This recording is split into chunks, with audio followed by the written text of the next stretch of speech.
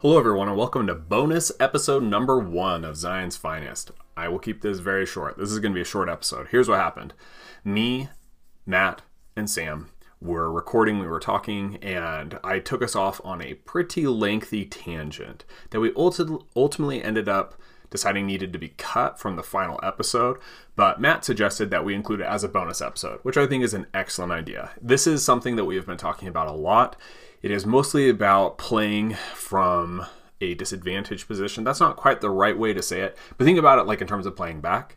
How do you play back? How do you, if you're not swarming the board, if you're not the beatdown, if you're playing the Republic, I guess is pretty much the way to think about it. But that's not even the case. There's lots of lists we have found where you might not need to be the most aggressive list, or being aggressive might be a trap. And so with that being the case, we wanted to talk about that, and I wanted to shoot some ideas past them and get their feedback. So that's what this episode is. It is short, it's sweet. We're really releasing it midweek just so that you have something to listen to.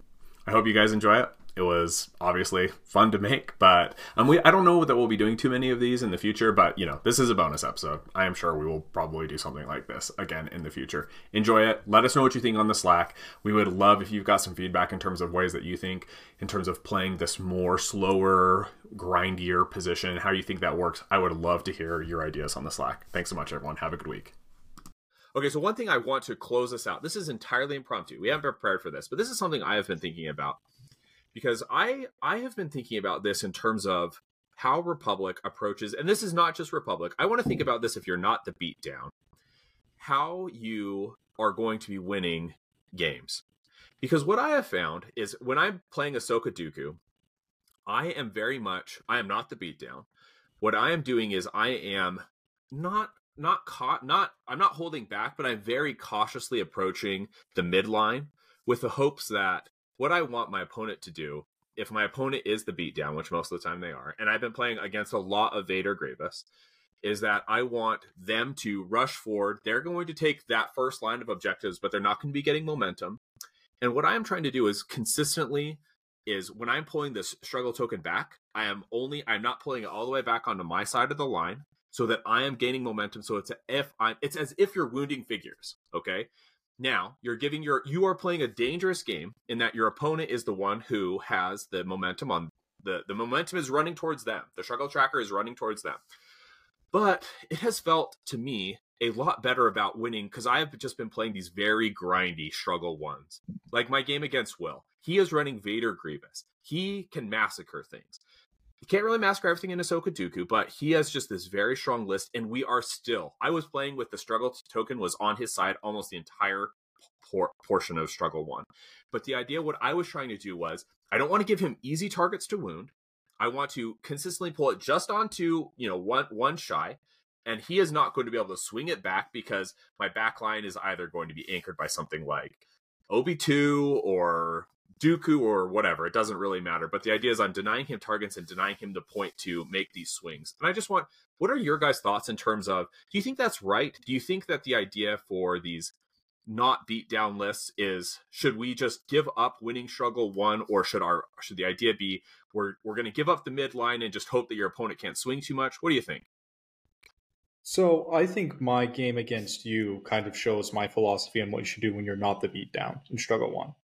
Where I did seed a little bit of early momentum.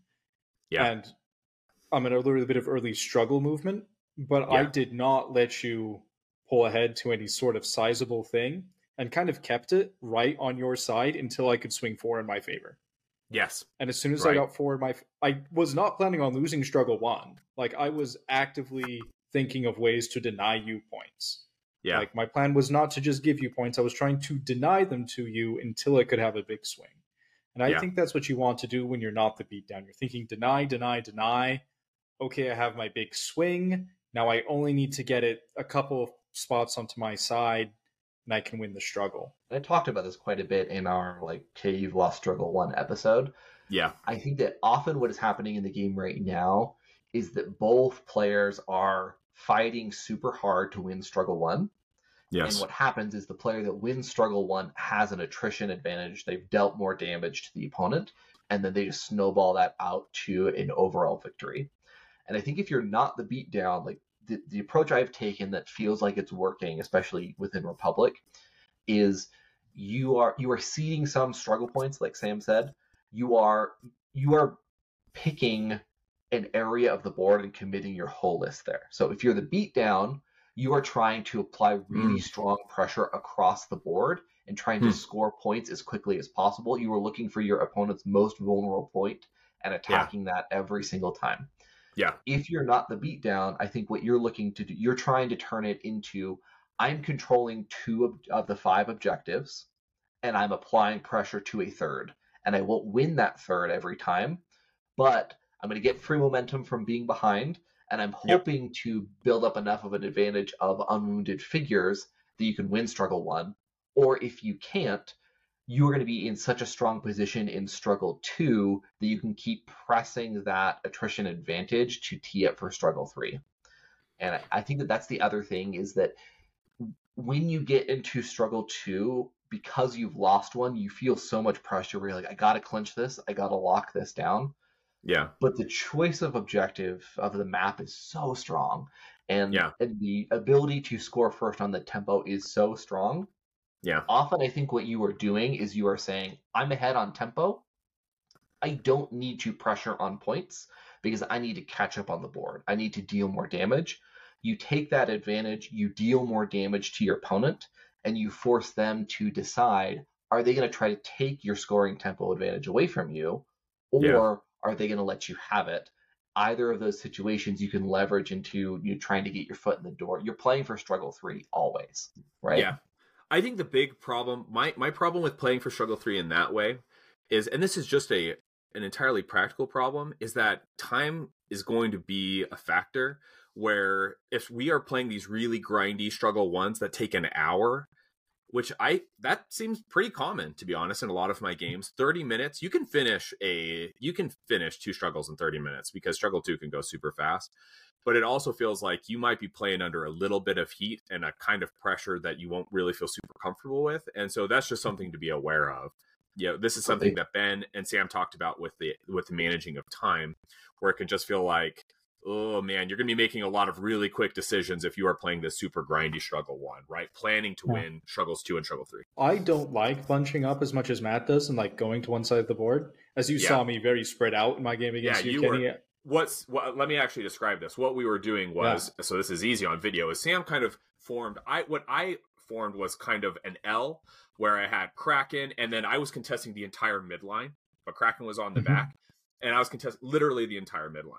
And because it was my first game playing Dooku Grievous. I played Dooku a bunch, but he's been with other things. But I was like, oh, well, I can just like press forward and do my thing. And maybe misplayed a little bit, but what Sam did is he kind of split my line. So he was more moving in this diagonal line. And then he dove Anakin actually kind of in a V to take my back point. And I couldn't realistically very easily push him off. Yeah. So I bisected the board. Kind of I split his force in half was the idea. But it split me up a little bit.